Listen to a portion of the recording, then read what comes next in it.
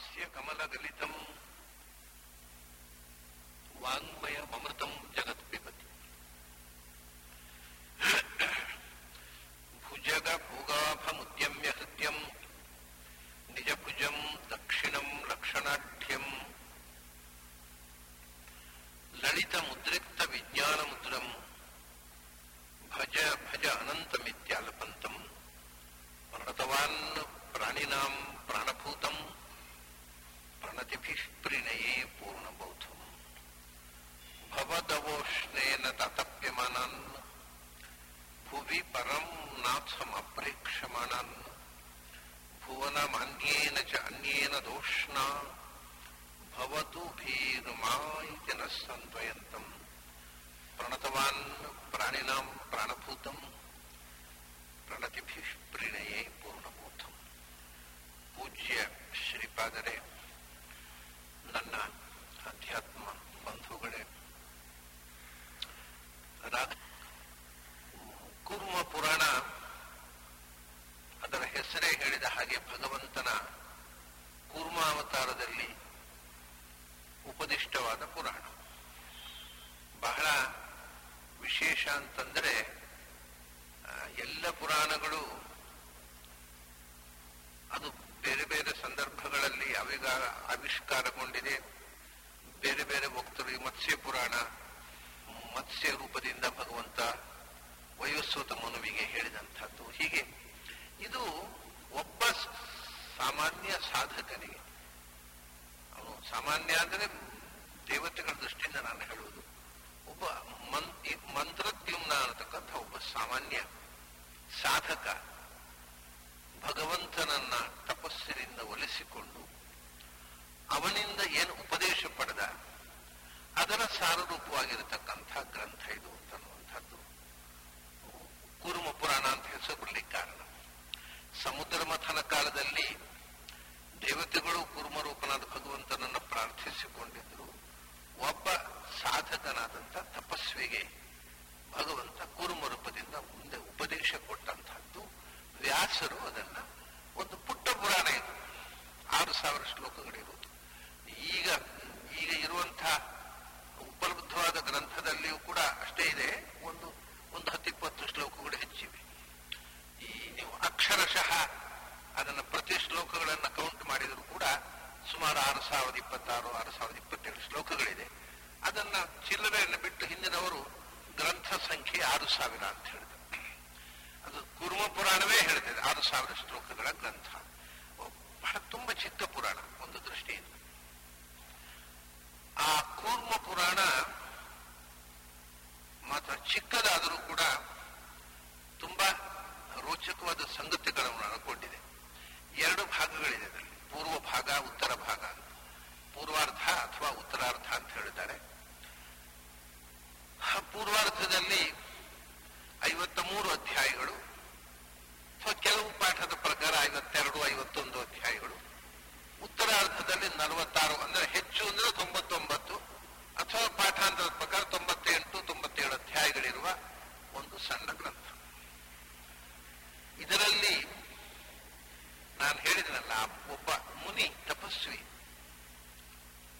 ಅವನು ಭಗವಂತನನ್ನ ತಪಸ್ಸು ಮಾಡಿ ತನಗೆ ತತ್ವಜ್ಞಾನದ ಅರಿವು ಬರಬೇಕು ಅಂತ. ಅವನು ತಪಸ್ಸು ಮಾಡಿದ ಉದ್ದೇಶ ಏನು ಅಂದರೆ, ತಪಸ್ಸು ಮಾಡುವವರಿಗೆ ಬಗೆ ಬಗೆಯ ಉದ್ದೇಶಗಳಿರ್ತವೆ. ಕೆಲವರು ತಾವು ಎಲ್ಲರನ್ನೂ ಸೋಲಿಸಿ ಬಲಿಷ್ಠರಾಗಬೇಕು ಅಂತ ತಪಸ್ಸು ಮಾಡ್ತಾರೆ. ಜಗತ್ತು ನಾಶಕ್ಕೋಸ್ಕರ ತಪಸ್ಸು ಮಾಡ್ತಾರೆ. ತಪಸ್ಸು ಮಾಡುವುದು ಒಳ್ಳೆ ಉದ್ದೇಶಕ್ಕೆ ಮಾಡಬೇಕು ಅಂತಿಲ್ಲ. ತಪಸ್ಸು ಮಾಡುವವರೆಲ್ಲ ಪುಣ್ಯಾತ್ಮರಲ್ಲ. ರಾವಣನೂ ತಪಸ್ಸು ಮಾಡಿದ್ದಾನೆ, ಜರಾಸಂಧನೂ ತಪಸ್ಸು ಮಾಡಿದ್ದಾನೆ, ಕಂಸನೂ ತಪಸ್ಸು ಮಾಡಿದ್ದಾನೆ, ಹಿರಣ್ಯಕಶಿಪು ತಪಸ್ಸು ಮಾಡಿದ್ದಾನೆ. ತಪಸ್ಸು ಮಾಡುವವರೆಲ್ಲ ಸಜ್ಜನರಲ್ಲ. ಯಾವುದನ್ನೇ ಮಾಡಲಿ ಅದನ್ನು ಮಾಡುವುದರ ಉದ್ದೇಶ ಏನು ಅನ್ನುವುದರಿಂದ ಸಜ್ಜನಿಕೆ ಎನ್ನುವುದು ಸಿದ್ಧವಾಗುವುದು. ಒಳ್ಳೆಯದಕ್ಕೋಸ್ಕರ ತಪಸ್ಸು ಮಾಡುವವರು ಒಳ್ಳೆಯವರು, ಕೆಟ್ಟದ್ದಾಗಬೇಕು ಅಂತ ತಪಸ್ಸು ಮಾಡುವವರು ತಪಸ್ಸು ಮಾಡಿದ್ದಾರೆ ಅಂತ ಅವರು ತಪಸ್ವಿಗಳಾಗುವುದಿಲ್ಲ, ಅವರು ನೀಚರು. ಹಾಗೆ ಇವನು ತಪಸ್ಸು ಮಾಡಿದ ಉದ್ದೇಶ ಏನು ಗೊತ್ತಾ? ತನಗೆ ಸಂಪತ್ತು ಬರಬೇಕು ಅಂತಲ್ಲ, ತಾನೇನೋ ಒಂದು ದೊಡ್ಡ ವ್ಯಕ್ತಿ ಆಗಬೇಕು ಅಂತಲ್ಲ, ತನಗೆ ಸತ್ಯದ ಅರಿವು ಬರಬೇಕು ಅಂತ. ಬಹಳ ಅದರಿಂದ ನೋಡಿ, ಭಗವಂತ ಅವನು ಒಬ್ಬನಿಗೋಸ್ಕರ ಒಂದು ಪುರಾಣವನ್ನು ಆವಿಷ್ಕಾರ ಮಾಡಿದಾದ್ರೆ ಎಷ್ಟು ಕಳಕಳಿ ಇರಬೇಕು ಜ್ಞಾನಕ್ಕೋಸ್ಕರ ಅಂತ. ನನಗೆ ಸತ್ಯದ ಅರಿವು ಬರಬೇಕು ಅಂತ. ಅವಾಗ ಎಲ್ಲ ಹೇಳಿದ್ರಂತೆ, ನಿನಗೆ ಸತ್ಯದ ಅರಿವು ಬರಬೇಕಾಗಿದೆ, ನಿಜವಾದ ಸತ್ಯ ಪೂರ್ವ ಗೊತ್ತಿರುವುದು ಭಗವಂತನಿಗೆ ಮಾತ್ರ. ಅವನನ್ನು ಒಲಿಸಿಕೋ, ಅವನ ಸ್ಪರ್ಶ ಆದ್ರೆ ಸಾಕು. ಭಗವಂತ ಪ್ರೀತಿಯಿಂದ ನಿನ್ನ ತಲೆ ಮೇಲೆ ಕೈ ಇಟ್ಟು ಹರಸಿದ್ರೆ ಸಾಕು, ನಿನಗೆ ಸತ್ಯ ಸ್ಫುರಣ ಆಗುತ್ತೆ. ಭಗವಂತನನ್ನು ಒಲಿಸಿಕೊಂಡು ಹಾಗೆ ಅವನು ತಪಸ್ಸು ಮಾಡಿದ. ಈ ಪುರಾಣಗಳಲ್ಲಿ ಇದೆಲ್ಲ ಕಥೆಗಳ ಜೊತೆಗೆ ತುಂಬಾ ಗೊಂದಲಗಳನ್ನು ತುಂಬಿಸ್ತಾರೆ. ಒಂದು ಕಡೆ ಹೇಳಿದ್ದಕ್ಕೆ ಅಲ್ಲೇ ಅದೇ ಪುರಾಣದಲ್ಲಿ ಒಂದು ಕಡೆ ಹೇಳಿದ ಒಂದು ಸಂಗತಿಗೆ ವಿರುದ್ಧವಾಗಿ ಇನ್ನೊಂದು ಸಂಗತಿ ಬಂದ್ಬಿಡುತ್ತೆ. ಇದ್ದಕ್ಕಿದ್ದಾಗ ಅದಕ್ಕೆ ವಿರುದ್ಧವಾದ ಒಂದು ಹೇಳಿಕೆ ಗೊಂದಲಗೆಡಿಸುವಂತಹ ರೀತಿಯಲ್ಲಿ ಇರ್ತವೆ. ಹಾಗಾಗಿ ಅರ್ವಾಚೀನ ವಿಮರ್ಶಕರು ಪುರಾಣಗಳನ್ನ ವಿಶ್ಲೇಷಣೆ ಮಾಡಿರತಕ್ಕಂಥ ಪಾಶ್ಚಾತ್ಯ ಸ್ಕಾಲರ್ಸ್ ಮತ್ತು ಅವರ ಬಾಲ ಹಿಡಿದು ಸಾಗುವ ನಮ್ಮ ಸ್ಕಾಲರ್ಸ್ ಅದನ್ನು ಓದಿಯೇ ಪ್ರಾಚೀನ ಗ್ರಂಥಗಳನ್ನ ವಿಶ್ಲೇಷಣೆ ಮಾಡತಕ್ಕಂಥ ನಮ್ಮ ಅರೆಬರೆ ವಿದ್ವಾಂಸರು ಅವರೆಲ್ಲರೂ ಏನು ತೀರ್ಮಾನ ಅಂದ್ರೆ ಪುರಾಣಗಳು ಆಥೆಂಟಿಕ್ ಅಲ್ಲ. ಅವು ಯಾಕೆಂದ್ರೆ ಅವು ಒಂದು ಪುರಾಣದಲ್ಲಿ ಹೇಳಿದ್ದಕ್ಕೆ ವಿರೋಧವಾಗಿ ಇನ್ನೊಂದು ಕಡೆ ಹೇಳ್ತಾರೆ, ಒಂದೇ ಪುರಾಣದಲ್ಲಿ ಸೆಲ್ಫ್ ಕಾಂಟ್ರಾಡಿಕ್ಷನ್ಸ್. ಅದರಿಂದ ಅವು ಒಂದು ರೀತಿಯಿಂದ ಏನೇನೋ ಕಥೆಗಳನ್ನು ಹೇಳ್ತಾರೆ, ಗೊಂದಲ ಹುಟ್ಟಿಸುವಂತಹ ಗ್ರಂಥಗಳು. ಅವು ನಿಜವಾಗಿ ಪ್ರಾಮಾಣಿಕ ಗ್ರಂಥಗಳಲ್ಲ. ಈ ಭಾವನೆ ಪಾಶ್ಚಾತ್ಯರಿಂದ ನಮ್ಮ ವಿಮರ್ಶಕರಲ್ಲಿ ಬಂತು ಅಂತ ನಾನು ಹೇಳಿದರೂ ಕೂಡ ಒಂದು ದೃಷ್ಟಿಯಿಂದ ನಮ್ಮ ಪ್ರಾಚೀನರಿಗೂ, ಇನ್ನು ಪಾಶ್ಚಾತ್ಯರು ಭಾರತ ದೇಶದ ಮೇಲೆ ದಾಳಿ ಮಾಡಿದ ಮೇಲಲ್ಲ, ಅವರು ಇದನ್ನು ನೋಡೋ ಮುಂಚೆ ಭಾರತ ದೇಶ ಅನ್ನೋದು ಅವರಿಗೆ ಗೊತ್ತಿರದೇ ಇದ್ದಾಗಲೂ ನಮ್ಮ ಪ್ರಾಚೀನ ವಿದ್ವಾಂಸರಿಗೂ ಕೆಲವರಿಗೆ ಗೊಂದಲ ಇತ್ತು. ಆಚಾರ್ಯರು ಬ್ರಹ್ಮಸೂತ್ರಗಳಿಗೆ ವ್ಯಾಖ್ಯಾನ ಬರೆಯುವ ಮುಂಚೆ ಪ್ರಾಯ ಯಾವ ಭಾಷ್ಯಕಾರರು ಕೂಡ ಪುರಾಣಗಳನ್ನು ಕೋಟ್ ಮಾಡುವುದಿಲ್ಲ ವಿಶೇಷವಾಗಿ. ಯಾಕೆ ಅಂದ್ರೆ ಅದು ಪುರಾಣಗಳು ಎಲ್ಲ ಗೊಂದಲಪುರ, ಅದನ್ನು ಕೂಡಿಸ್ಲಿಕ್ಕೆ ಬರೋದಿಲ್ಲ, ಕಷ್ಟ ಆಗುತ್ತೆ ಅಂತ ಬಿಟ್ಟುಬಿಟ್ಟಿದ್ದಾರೆ. ಹಾಗಂತ ಅದನ್ನು ಅಪ್ರಮಾಣ ಅಂತ ಹೇಳೋದಿಲ್ಲ. ಇದು ವರಾಹ ಮಿಹಿರ ಹೇಳಿದ ಹಾಗೆ ಕರಾಮಲಕವತ್ ವಿಶ್ವಂ ಪಶ್ಯಂತಹ ತೇ ಕಿಮಪಿ ಪ್ರಜಗದು ತೇಷಾಂ ಮಾಶಯಂ ವಯಂ ನ ವಿದ್ಮಃ ಅಂತ ಹೇಳ್ಬಿಡ್ತಾರೆ. ಏನೋಪ್ಪ ವೇದವ್ಯಾಸರಿಗೆ ಇಡೀ ವಿಶ್ವ ಅಂಗೈ ನೆಲ್ಲಿಕಾಯಂತೆ ಗೊತ್ತಿತ್ತಂತೆ, ಅವ್ರು ಹೇಳಿದ್ದು ತಪ್ಪು ಅಂತ ನಾವೇ ಹೇಳಿ, ನಮಗೆ ಗೊತ್ತಿಲ್ಲ, ಇಡೀ ವಿಶ್ವವನ್ನು ಕಂಡವರಲ್ಲ, ಆದ್ರೆ ಅವ್ರು ಏನು ಹೇಳಿದ್ದಾರೆ ಅಂತ ನಮಗೆ ಅರ್ಥ ಆಗೋದಿಲ್ಲ. ಇದು ಪುರಾಣಗಳ ಬಗ್ಗೆ ಆಚಾರ್ಯರ ತನಕದ ಎಲ್ಲ ಮತಾಚಾರ್ಯರುಗಳು ಕೂಡ ಸುಮಾರಾಗಿ ಇದೇ ನಿಲುವು ತಾಳಿದವರು, ಬಿಟ್ಟೇ ಬಿಟ್ರು. ಅದರ ನಂತರ ಆಚಾರ್ಯರ ನಂತರ ಪಾಶ್ಚಾತ್ಯರು ಬಿಡಿ, ಶುದ್ಧ ಭಾರತೀಯ ಚಿಂತನೆಯಲ್ಲಿ ತೊಡಗಬೇಕು, ಪಾಶ್ಚಾತ್ಯರ ಪ್ರಭಾವದಿಂದ ಹೊರಬರಬೇಕು ಅಂತ ಕರೆ ನೀಡಿದ ದಯಾನಂದ ಸರಸ್ವತಿಯವರು ಕೂಡ ಪುರಾಣಗಳನ್ನು ಕೂಡಿಸ್ಲಿಕ್ಕೆ ಬರೋದಿಲ್ಲ ಅಂತ ಬಿಟ್ಬಿಟ್ರು. ಹಾಗಾಗಿ ಪುರಾಣ ವಿದ್ವಾಂಸರಿಗೆ ತುಂಬಾ ಗೊಂದಲ ಮಾಡಿದಂಥ ಗ್ರಂಥ. ಅದನ್ನು ಕೂಡಿಸ್ಲಿಕ್ಕೆ ಹೇಗೆ ಕೂಡಿಸೋದು ಗೊತ್ತಾಗದೆ, ಅದನ್ನ ಚಂದದಲ್ಲಿ ಏನೂ ವಿರೋಧ ಇಲ್ಲದೆ ಕೂಡಿಸ್ಲಿಕ್ಕೆ ಬರುತ್ತೆ ಮತ್ತು ಕೂಡಿಸಿ ಬರುತ್ತೆ ಅಂತ ಘೋಷಿಸಿದವರು, ಕೂಡಿಸಿ ತೋರಿಸಿದವರು, ಬ್ರಹ್ಮಸೂತ್ರದಲ್ಲಿ ಧಾರಾಳವಾಗಿ ವೇದಕ್ಕೆ ಪೂರಕವಾಗಿ ಪುರಾಣವನ್ನು ಕೋಟ್ ಮಾಡಿದವರು ಪ್ರಪಂಚದ ಇತಿಹಾಸದಲ್ಲಿ ಒಬ್ಬರೇ ಆಚಾರ್ಯರು, ಅದು ಮಧ್ವಾಚಾರ್ಯ. ಅವರು ಮಾಡಿದ್ರ ಪುರಾಣಗಳಲ್ಲಿ ಕಾಂಟ್ರಡಿಕ್ಷನ್ ಇಲ್ಲ. ಕಾಂಟ್ರಡಿಕ್ಷನ್ ಇರುವುದು ನಿಮ್ಮ ಥಾಟಿನಲ್ಲಿ ಅಂತ ಹೇಳಿದ್ರು. ನಿಮ್ಮ ಗೊಂದಲವನ್ನು ನೀವು ಪುರಾಣಗಳಲ್ಲಿ ನೋಡ್ತೀರಿ. If you have conviction, there is no contradiction in Puranas. If you have confusion, there is contradiction. ನಮ್ಮ ಕನ್ಫ್ಯೂಷನ್ ನಿಂದ ಕಾಂಟ್ರಡಿಕ್ಷನ್ ಕಾಣೋದು ಹೊರತು ನಿಮಗೆ ಸರಿಯಾದ ತತ್ವದ ಅರಿವಿದ್ರೆ ಎಲ್ಲಿಯೂ ಕಾಂಟ್ರಡಿಕ್ಷನ್ ಕಾಣುವುದಿಲ್ಲ. ಬಹಳ ಅದ್ಭುತವಾದ ರೀತಿಯಲ್ಲಿ ಪುರಾಣಗಳನ್ನ ಆಚಾರ್ಯರು ಸಮನ್ವಯ ಮಾಡಿ ತೋರಿಸಿದರು. ಇವತ್ತಿಗಾದರೂ ಪುರಾಣಗಳ ವಿರೋಧವನ್ನು ಪರಿಹಾರ ಮಾಡಿ ಅದಕ್ಕೆ ಸರಿಯಾದ ಅರ್ಥ ಹೇಳಬೇಕಾಗಿದ್ದರೆ ಮೆಥಡಾಲಜಿ ಆಫ್ ಇಂಟರ್ಪ್ರಿಟಿಂಗ್ ಪುರಾಣಸ್ ಆಚಾರ್ಯರು ಒಂದು ಮಾಡಿಕೊಟ್ಟಿದ್ದಾರೆ ಮೆಥಡಾಲಜಿ. ಅದನ್ನು ಬಿಟ್ಟರೆ ಬೇರೆ ವಿಧಾನ ಇಲ್ಲ. ಆದ್ದರಿಂದ ಈ ಪುರಾಣಗಳ ವಿರೋಧದ ಚಿಂತನ ಉಂಟಲ್ಲ, ಅದು ಇಡೀ ಭಾರತೀಯ ಚಿಂತನದಲ್ಲೇ ಒಂದು ಅಗ್ರಮಾನ್ಯ ಸ್ಥಾನ ಪಡೆಯುತ್ತೆ. ನಾವೀಗ ಕೂರ್ಮ ಪುರಾಣ ನೋಡ್ತಾ ಇದ್ದೇವೆ. ಕೂರ್ಮ ಪುರಾಣದಲ್ಲಿ ತುಂಬಾ ಗೊಂದಲಗಳಿವೆ. ಬಹಳ ಸುಂದರವಾಗಿದೆ ಪುರಾಣ.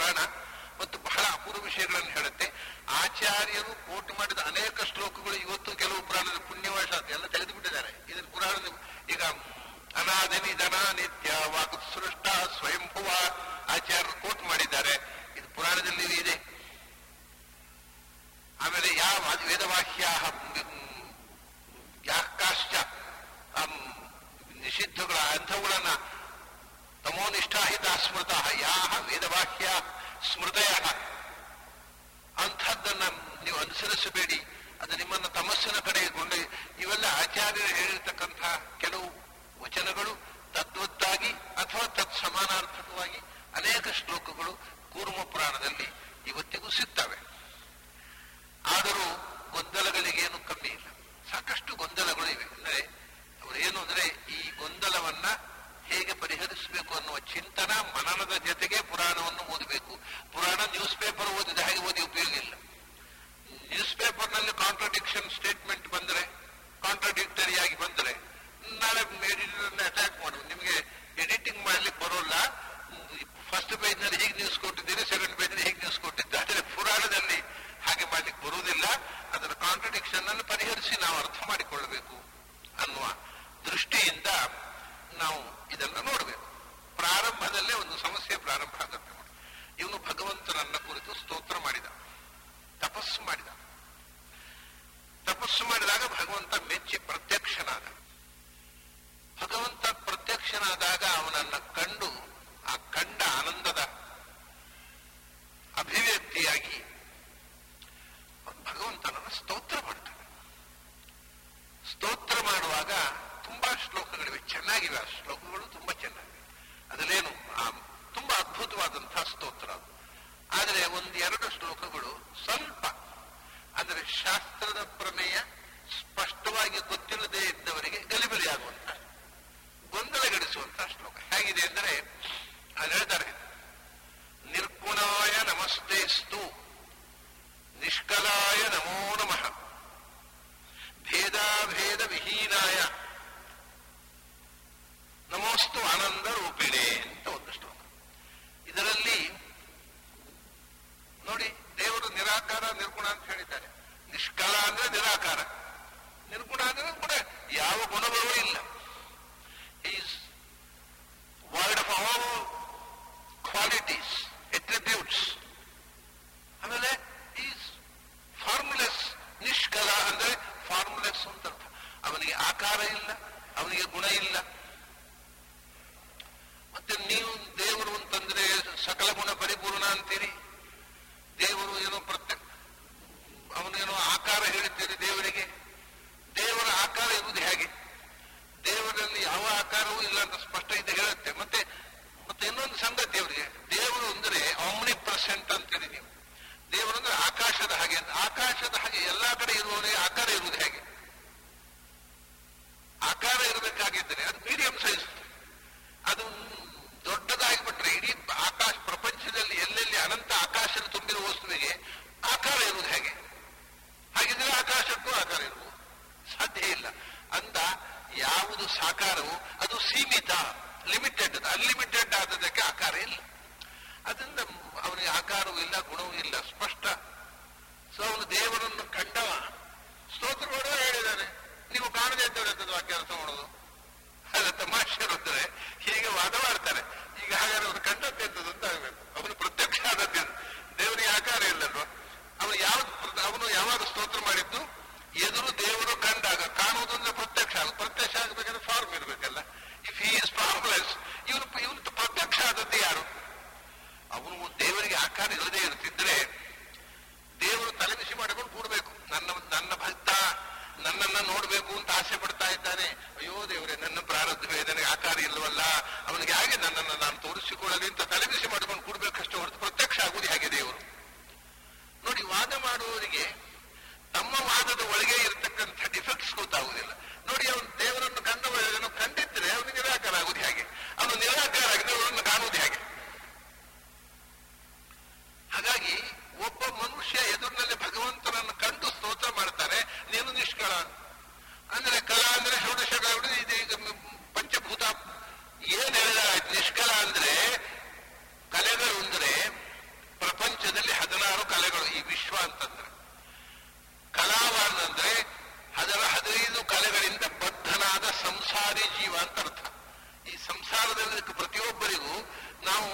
ಒಂದು ಕಲೆ. ಈ 16 ಕಲೆಗಳು, 16ನೇ ಕಲೆ ಅಂದ್ರೆ ಜೀವ, ಸೋಲ್, ಅದು ನಂಬರ್ 16. ಅದಕ್ಕೆ 15 ಬಂಧನಗಳು, ಅದೇ ಸಂಸಾರ. ಯಾವುದು? ಶ್ರದ್ಧಾಂ ಖಂ ವಾಯು ಜ್ಯೋತಿ ಆಪಃ ಪೃಥಿವೀ ಇಂದ್ರಿಯಂ ಮನಃ ಅನ್ನಂ ಅನ್ನಾದ್ವೀರ್ಯಂ ತಪಃ ಮಂತ್ರಾಹ ಕರ್ಮ ಲೋಕಾಹ ಲೋಕೇಶು ನಾಮಚ. 15 ಬೇಲಿಗಳು. ಇದನ್ನು ಅನೇಕ ಬಾರಿ ಇದೇ ವೇದಿಕೆಯಲ್ಲೇ ಹೇಳಿದ್ದೆ ನಾನು. ಇದು ಯಾಕೆಂದ್ರೆ ನಮ್ಮ ಇಡೀ ಅಧ್ಯಾತ್ಮ ಪ್ರಪಂಚದ ಕ್ರೀಮ್ ಇದು. ಸಂಸಾರ ಬಂಧನ ಅಂದ್ರೆ ಇದೆ. ಒಂದು ಜೀವ 16ಕ್ಕೆ 15 ಬೇಲಿಗಳನ್ನು ಹಾಕಿ ಕೂಡಿಸಿದ್ದು. ಆ ಬೇಲಿ ಮುರಿದು ಹೊರಗೆ ಹೋಗದೆ ಬಿಡುಗಡೆ ಇಲ್ಲ ಅವನಿಗೆ. That is life, that is bondage. ಈ ಬದುಕು ಅಂದ್ರೆ ಇದು, ಸಂಸಾರ ಅಂದ್ರೆ, ಬಂಧನ ಅಂದ್ರೆ ಇದೆ. 15 ಬೇಲಿಗಳು ಯಾವುದು? ಒಂದು ಶ್ರದ್ಧೆಯ ಬೇಲಿ, ಪಂಚಭೂತಗಳ ಬೇಲಿ 6 ಆಯ್ತಾ, ಇಂದ್ರಿಯದ ಬೇಲಿ 7 ಆಯ್ತಾ, ಮನಸ್ಸಿನ ಬೇಲಿ 8 ಆಯ್ತಾ, ಅನ್ನದ ಬೇಲಿ, ಅನ್ನದಿಂದ ತೂಕ ಹೆಚ್ಚಾಗುವುದು. ಇವುದು ಊಟ ಮಾಡಿದೆ, ಇಂದ 50 kg ಇದ್ದೆ, ಈಗ 54 kg ಆದೆ, ಈ ಕೆಜಿಯ ಬೇಲಿ. ಅನ್ನಾದ್ವೀರ್ಯಂ, ತಪಸ್ಸು, ಹಾಗೆ ಮಾಡಬೇಕು, ಹೀಗೆ ಮಾಡಬೇಕು, ಹಾಗೆ ಮಾಡಿಬಿಡಬೇಕು, ಹೀಗೆ ಮಾಡಿಬಿಡಬೇಕು ಅಂತ ಮನಸ್ಸಿನ ಮಂಡಿಗೆಯ ಬೇಲಿ. ಮಂತ್ರಾಹ, ಮಾತಿನ ಬೇಲಿ, ಹಾಗೆ ಮಾಡಿಬಿಡ್ತೇನೆ, ಹೀಗೆ ಬಿಡ್ತೇನೆ, ಬಡಾಯಿಯ ಬೇಲಿ. ಮನಸ್ಸಿನ ಮಂಡಿಗೆಯ ಬೇಲಿ, ಬಡಾಯಿಯ ಬೇಲಿ. ಆಮೇಲೆ ಕರ್ಮ ಮಾಡುವುದು, ಏನೇನೋ ಮಾಡಿ ಕಳಿಸಿಟ್ಟುಕೊಳ್ಳುವುದು. ಆ ಮಾಡಿ ಲೋಕ ಪೊಸೆಷನ್, ಆಸ್ತಿ ಪಾಸ್ತಿ ಮಾಡುವುದು, ಸ್ಥಿರಚರ ಸೊತ್ತುಗಳನ್ನು ಗಳಿಸುವುದು. ಅದರ ಜೊತೆಗೆ ನಾನು ಐಡೆಂಟಿಫಿಕೇಶನ್ ವಿತ್ ಮೈ ಪ್ರಾಪರ್ಟಿ. ಆಮೇಲೆ ಮನುಷ್ಯನ ಕೊನೆಯ ಬೇಲಿ ನಾಮಚ, ಹೆಸರಿನ ಬೇಲಿ. ಹೆಸರು ಅಂದ್ರೆ ಅಪ್ಪ ಅಮ್ಮ ಇಟ್ಟ ಹೆಸರು ಒಂದು, ಅದೊಂದು ಬೇಲಿ. ಯಾಕೆ ನಾವು ಈಗ ನಮ್ಮ ಗುರುತಿಸುವುದೇ ಇಂಥವ್ರು ಅಂತ. ಹುಟ್ಟು ಮುಂಚೆ ಹೆಸರಿಲ್ಲ, ಸತ್ತ ಮೇಲೆ ಇರೋದಿಲ್ಲ, ಅದು ನಮ್ಮ ಹೆಸರು ಅಂತ. ಯಾವಾಗ ಅದಕ್ಕೆ ಕಾಪಿರೈಟ್ ಕೊಟ್ಟು ತಗೊಂಡದ್ದು? ಯಾವಾಗ ಆ ಹೆಸರಿಗೆ? ಅದು ಆಮೇಲೆ ಹೆಸರಿನ ಬೇಲಿ. ಹೆಸರು ಅಂದ್ರೆ ಫೇಮ್, ಹೆಸರುವಾಸಿಗಳು. ಪೇಪರ್ನಲ್ಲಿ ಸುದ್ದಿ ಬರಬೇಕು, ನಂದು ನಾಳೆ ನನ್ನ ಫೋಟೋ ಬರಬೇಕು. ಕೆಲವರು, ನಾನು ನಮ್ಮ ಉದಯವಾಣಿಯಲ್ಲಿದ್ದಾಗ ಹೇಳ್ತಿದ್ದೆ, ಅಲ್ಲಿ ಒಬಿಚ್ಯುವರಿ ಅಂತ ಕೆಲವರದ್ದು ಫೋಟೋ ಬರ್ತದೆ. ಯಾವಾಗ? ಸತ್ತ ಮೇಲೆ, ಸತ್ತರು ಅಂತ. ನಾನು ಕೆಲವರು ಪೇಪರ್ನಲ್ಲಿ ಫೋಟೋ ಬರಬೇಕು ಅಂತ ಸಾಯ್ತಾರೋ ಏನು ಕಥೆ. ಯಾಕಂದ್ರೆ ಬದುಕಿದ್ದಾಗ ಫೋಟೋ ಬರೋಲ್ಲ. ಹಾಗೆ ಒಂದು ವಿಷಯ ತಗೊಳ್ಳೋಣ, ಅದು ಹಾಗಾದ್ರೂ ಅಂದ್ರೆ ಪೇಪರ್ನಲ್ಲಿ ನ್ಯೂಸ್ ಬರಬೇಕು, ಪೇಪರ್ನಲ್ಲಿ ಹೆಸರು ಬರಬೇಕು ಅನ್ನೋ ಚಟ. ಇದೆಲ್ಲ ದಿಸ್ ಈಸ್ ಬಾಂಡೇಜ್. ಈ 15 ಬೇಲಿಗಳ ಒಳಗೆ ಇರತಕ್ಕ ಜೀವ ಯಾವಾಗ ಈ ಎಲ್ಲ ಬಂಧನಗಳನ್ನ, ನಾಮದ ಬೇಲಿ, ಖ್ಯಾತಿಯ ಬೇಲಿ, ಪಂಚಭೂತಗಳ ಬೇಲಿ, ಇಂದ್ರಿಯದ ಬೇಲಿ, ಮನಸ್ಸಿನ ಬೇಲಿ, ಅನ್ನದ ಬೇಲಿ, ಮಾತುಕತೆ, ಬಡಾಯಿಗಳ ಬೇಲಿ, ಎಲ್ಲ ಬೇಲಿಗಳ, ಶ್ರದ್ಧೆಯ ಬೇಲಿ, ಎಲ್ಲವನ್ನೂ ದಾಟಿ ಆಚೆಗೆ ಹೋದನು. he is free from every bondage. ಆವಾಗ ಬಂಧನ ಇಲ್ಲ, ಅದೇ ಮುಕ್ತಿ. ಹಾಗಾಗಿ ಕಲೆಗಳು ಅಂದ್ರೆ 15 ಬೇಲಿಗಳ ಒಳಗೆ ಸಿಕ್ಕಿಬಿದ್ದ ಜೀವ, ಒಟ್ಟು 16 ಕಲೆಗಳು. ಅವನು ನಿಷ್ಕಲ ಅಂದ್ರೆ ಅವನು ಸಂಸಾರದ ಬಂಧನಕ್ಕೆ ಒಳಗಾದವನಲ್ಲ ಅಂತ ಅರ್ಥ ಅಷ್ಟೇ. ದೇಹ ಇಲ್ಲ ಅಂತ ಯಾರು ಅರ್ಥ ಹೇಳಿದ್ದು? ಪಾಂಚಭೌತಿಕ ದೇಹ ಇಲ್ಲ. ಯಾಕಂದ್ರೆ ಮಣ್ಣು ನೀರು ಇದು ಕಲೆ. ಮಣ್ಣು ನೀರು ಬೆಂಕಿ ಗಾಳಿ ಆಕಾಶ. ಮಣ್ಣು ನೀರು ಬೆಂಕಿ ಗಾಳಿ ಆಕಾಶದಿಂದ ನಿರ್ಮಾಣಗೊಂಡ ನಮ್ಮಂಥ ಮಟೀರಿಯಲ್ ಬಾಡಿ ಇಲ್ಲ. ಅವನಿಗೆ ದೇಹ ಇಲ್ಲ, correct, because he has no material body. ಅವನಿಗೆ ದೇಹ ಇದೆ, ಅದು ಕರೆಕ್ಟ್, ಯಾಕಂದ್ರೆ because he has non material body. ನಮಗೆ ಇದು ವಿಷಯವೇ ಗೊತ್ತಿಲ್ಲ, ನಾನ್ ಮಟೀರಿಯಲ್ ಬಾಡಿ ಅಂದ್ರೆ ಎಂಥದ್ದು. ಅದು ಜ್ಞಾನಾನಂದಮಯ. ಆದ್ದರಿಂದ ನಿಷ್ಕಾಯ ಭಗವಂತನಿಗೆ ಆನಂದಮಯವಾದಂಥ, ಅದು ಮುಂದೆ ಹೇಳ್ತದೆ, ನಮೋಸ್ತು ಆನಂದ ರೂಪಿಣೇ. ಆನಂದವೇ ಅವನ ರೂಪ. ರೂಪ ಅಂದ್ರೆ ಫಾರ್ಮು. ಆನಂದ ಜ್ಞಾನಗಳೇ ಅವನ ಫಾರ್ಮು. ಅದು ಕಾಣುತ್ತಾ? ಆನಂದದ ರೂಪ ಕಾಣುವುದು ಹೇಗೆ? ಹೇಗೆ ಕಾಣಬೇಕು ಅಂದ್ರೆ ನಾವು ಆನಂದ ರೂಪಿಗಳಾದಾಗ ಕಾಣುತ್ತೆ. ಯಾಕಂದ್ರೆ ಜೀವವು ಜ್ಞಾನಾನಂದ ಸ್ವರೂಪ. ಜೀವದ ಕಣ್ಣಿನಿಂದ ಕಾಣಬೇಕು, ಈ ಕಣ್ಣಿನಿಂದ ಅಲ್ಲ, ಮಣ್ಣಿನ ಕಣ್ಣಿನಿಂದ ಅಲ್ಲ, ಜೀವ ಸ್ವರೂಪದ ಕಣ್ಣಿನಿಂದ ಕಂಡಾಗ ಜ್ಞಾನಾನಂದಮಯವಾದ ಭಗವಂತ ಕಾಣ್ತಾನೆ. ಅವನು ಸಾಕ್ಷಾತ್ಕಾರ ಆ ಸ್ಟೇಜಿನದ್ದು. ತನ್ನ ಜೀವ ಸ್ವರೂಪದ ಕಣ್ಣಿನಿಂದ ಕಂಡ ಭಗವಂತನ ಆನಂದಮಯವಾದ ಜ್ಞಾನಾನಂದಮಯವಾದ ರೂಪ ಕಂಡಿತು. ಹೌದ್ರಿ, ಅವನಿಗೆ ರೂಪ ಇಲ್ಲ ಅಂತ ಅಷ್ಟೇ ಅಲ್ಲ, ನಿರ್ಗುಣಾಯ ಅಂತ ಹೇಳಿದ್ದಾರೆ, ಗುಣಗಳಿಲ್ಲ ಅಂತ. ಹೌದ್ರಿ, ಅವನು ನಿಷ್ಕಲ ಆದ್ರಿಂದ ಗುಣ ಇಲ್ಲ ಅಂತ ಹೇಳಿ. ಕಲಾ ಅಂದ್ರೆ ಹೇಳಿದ್ದಾರೆ ಪ್ರಪಂಚ. 15 ಕಲೆಗಳು ಜಡ ಪ್ರಪಂಚ.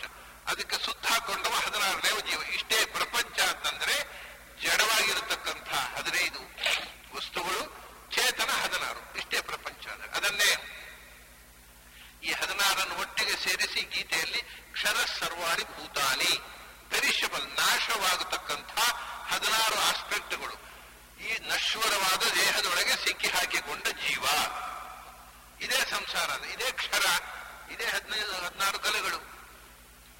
ಅದನ್ನ ಅವನಿಗೆ ಯಾಕೆ ನಾಶ ಇದೆ? ಅವನಿಗೆ ಪಂಚಭೂತಗಳ ಕಲೆಗಳಿಂದ ನಿರ್ಮಿತವಾದ ಭೌತಿಕವಾದ ಶರೀರ ಇದೆ. ಆ ಪಂಚಭೂತಗಳು ಅಂತಂದರೆ ಪ್ರತಿಯೊಂದು ಅಲ್ಲಿ ಬಂದಿರತಕ್ಕ 15 ಬೇಲಿಗಳು ಮತ್ತು 14 ಇಷ್ಟು ಕೂಡ ಅದು ಸಗುಣ. ಅಂದ್ರೆ ಅದರಲ್ಲಿ 3 ಗುಣಗಳು ಇರುತ್ತವೆ, ಸತ್ವ, ರಜಸ್ಸು, ತಮಸ್ಸು. ಒಂದು ಶ್ರದ್ಧೆ, ಒಬ್ಬರಿಗೆ ಬಹಳ ಶ್ರದ್ಧಾವಂತರು ಸ್ವಾಮಿಯವರು. ಏನು ಶ್ರದ್ಧೆ ಅದು? ಸಾತ್ವಿಕವೋ ರಾಜಸವೋ ತಾಮಸವೋ? ಅದು ತಾಮಸ ಶ್ರದ್ಧೆಯು ಶ್ರದ್ಧೆ. ಅವನನ್ನು ಒಂದು ಕೈ ನೋಡಿ ಬಿಡಬೇಕು, ಅವನನ್ನು ಮುಗಿಸಿ ಬಿಡಬೇಕು, ಇದೊಂದು ಶ್ರದ್ಧೆ. ಅದು ತಾಮಸ ಶ್ರದ್ಧೆ ಅಷ್ಟೇ. ಅದರಿಂದ ಶ್ರದ್ಧೆ ಅಂದ ಕೂಡಲೇ ಒಳ್ಳೆ ಶ್ರದ್ಧಾವಂತರು ಒಳ್ಳೆಯವರಾಗಬೇಕಾಗಿಲ್ಲ. ಯಾಕಂದ್ರೆ ರಾವಣನಿಗೂ ರಾವಣನಿಗೂ ಒಂದು ಶ್ರದ್ಧೆ ಇತ್ತೇನು, ಇಡೀ ಜಗತ್ತನ್ನು ಸೋಲಿಸಿ ನಾನು ಏಕೈಕ ಸಮ್ರಾಟ ಆಗಬೇಕು ಅನ್ನುವಂಥ ಅಚಲವಾದ ಶ್ರದ್ಧೆ ಇದ್ದವನಿಗೆ ಅವನ ಆ ಧೋರಣೆಯಲ್ಲಿ. ಶ್ರದ್ಧೆ ಇದ್ದವರೆಲ್ಲ ಒಳ್ಳೆಯವರಲ್ಲ, ಒಳ್ಳೆಯ ಶ್ರದ್ಧೆ ಇದ್ದವರು ಒಳ್ಳೆಯವರು. ಅದರಿಂದ ಶ್ರದ್ಧೆ ತಗೊಂಡ್ರೆ ಅದು ಸತ್ವ, ರಜಸ್ಸು, ತಮಸ್ಸು 3 ಗುಣಗಳು ಇನ್ಫ್ಲೂಯೆನ್ಸ್.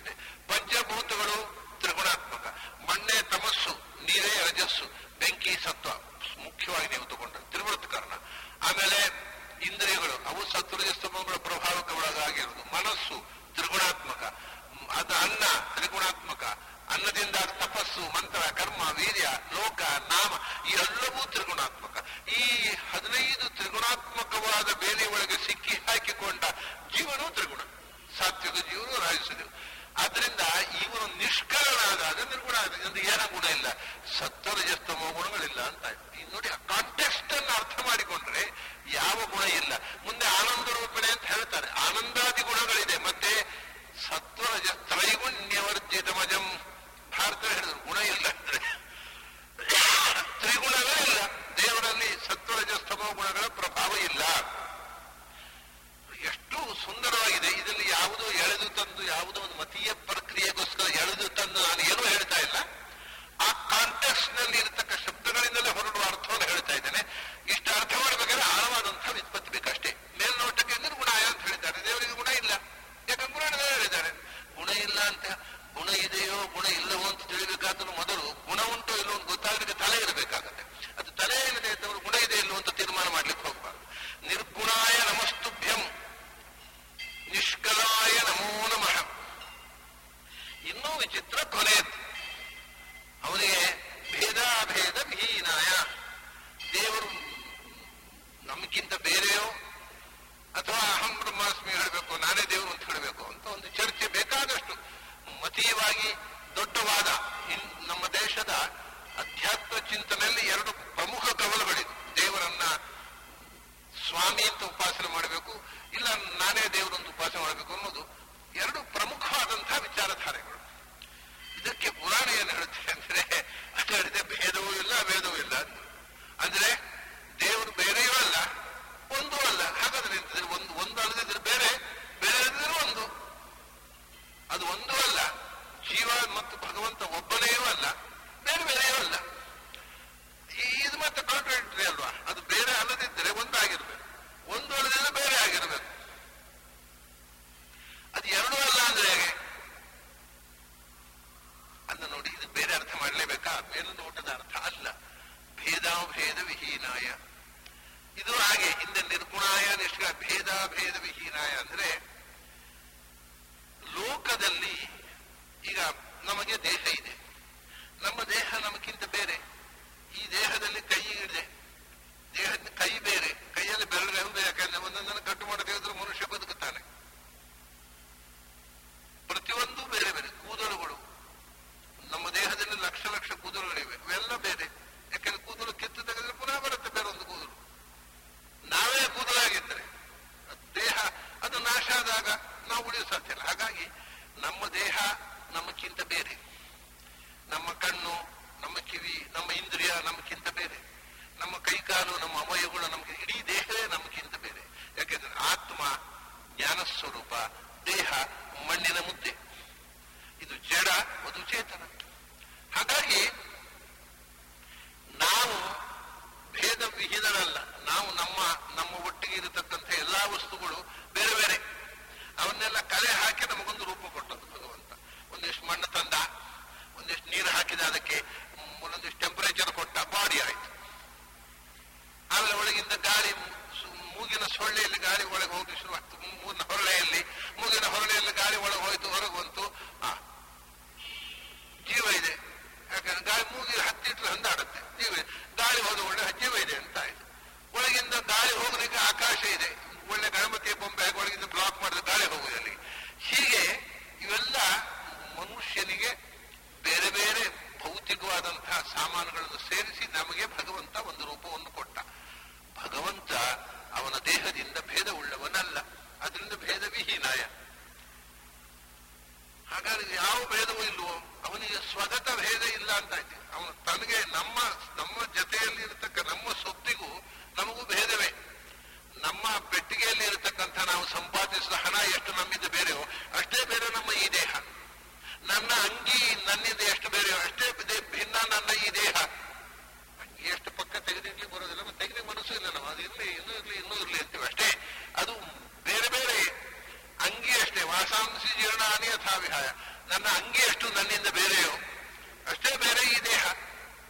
ಅದರಿಂದ ನಮ್ಮ ಇಡೀ ವ್ಯಕ್ತಿತ್ವ ಬೇರೆ ಬೇರೆ ಘಟಕಗಳಿಂದ ನಿರ್ಮಾಣವಾದ ಭಿನ್ನ ಭಿನ್ನ ಕಂಟೆಂಟ್ಸ್ಗಳಿರತಕ್ಕಂಥ ಒಂದು ಫಾರ್ಮ್.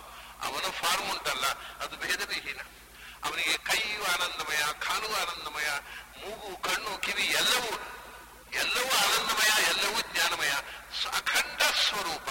ಅವನ ಅವಯವಗಳಲ್ಲಿ, ಅವನ ರೂಪಗಳಲ್ಲಿ, ಅವನ ಗುಣಗಳಲ್ಲಿ, ಅವನ ಕ್ರಿಯೆಗಳಲ್ಲಿ, ಅವನ ಆಕಾರಗಳಲ್ಲಿ ಭೇದವನ್ನು ಚಿಂತನೆ ಮಾಡಬೇಕು. ಅದರಿಂದ ಅವನು ಭೇದ ವಿಹೀನ. ಮತ್ತೆ ಅಭೇದವೂ ಇಲ್ಲ ಅಂತ ಹೇಳಿಲ್ಲ, ಅದು ಅದಲ್ಲೆಲ್ಲ ಬೇರೆ ವಿಷಯ. ಅವನಿಂದ ಸೃಷ್ಟವಾದ ಪ್ರಪಂಚ ಇದೆ, ಜೀವಜಡಾತ್ಮಕವಾದ ಪ್ರಪಂಚ. ಅವನಿಂದ ಸೃಷ್ಟವಾದಂತಹ ಅನಂತ ಪದಾರ್ಥಗಳಿವೆ, ಅವನಿಂದ ಸೃಷ್ಟವಾಗಿರತಕ್ಕಂಥ ಜೀವರಿದ್ದಾರೆ.